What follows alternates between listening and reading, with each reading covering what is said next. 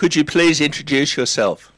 My name is Jamshied Kashkari, and I am from Indian occupied Kashmir, and I am from Srinagar, the capital part of the state. When we last spoke, you drew a parallel between Kashmir and Palestine. You said that the Indian government is doing to the Kashmiris what the Israeli government has done to the Palestinians. Could you explain why you say that? Yes, what had happened is they have abolished the Article 370, and under Article 370, the indigenous Kashmiris had a right on the land and jobs. What they have done is they have got rid of it and replaced with the domicile law, under which they have given domicile citizenship to the 120,000 people from other country, from India, into there, and the resources which they have, the resources which were used by locals have been given to Indians.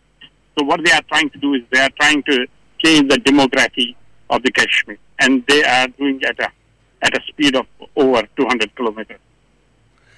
Now, we shouldn't forget the lesson of history in that what happened in Palestine was that the British made promises to the Palestinians, but then they reneged on those promises after the Israelis bombed the King David Hotel, and they basically just left the Arabs to the mercy of the Israelis, which is called Al-Nakba. Now, is there a similar parallel with the British doing a deal with Gandhi and saying, well, we're not going to force a solution on you, we're going to leave, and it's up to you to work out, who gets what? The Kashmir, when India got partitioned, was an independent country. And when India got independent, the Lord Mountbatten, the Governor General of India, who was basically a representative of the British at the time, they said that they won't annex Kashmir with India without the consent of the people. And what India did is that they went to United Nations promising that the people of the Kashmir will decide their own fate. And there are resolutions in the Security Council currently still there. So they recognize the Kashmir as an independent state then? It was an independent state at the time. It was an independent country.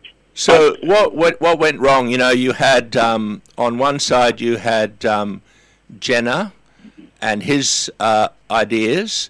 You had a partition of Pakistan into east and west, and then in the middle you've got Kashmir. And what went wrong? Basically, the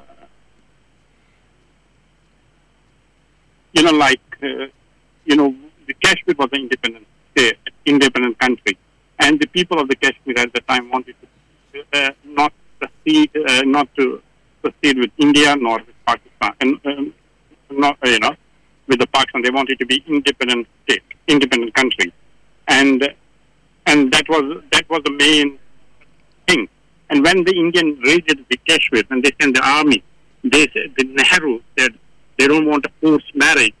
They will ask the people of Kashmir to decide their own fate. And also then they had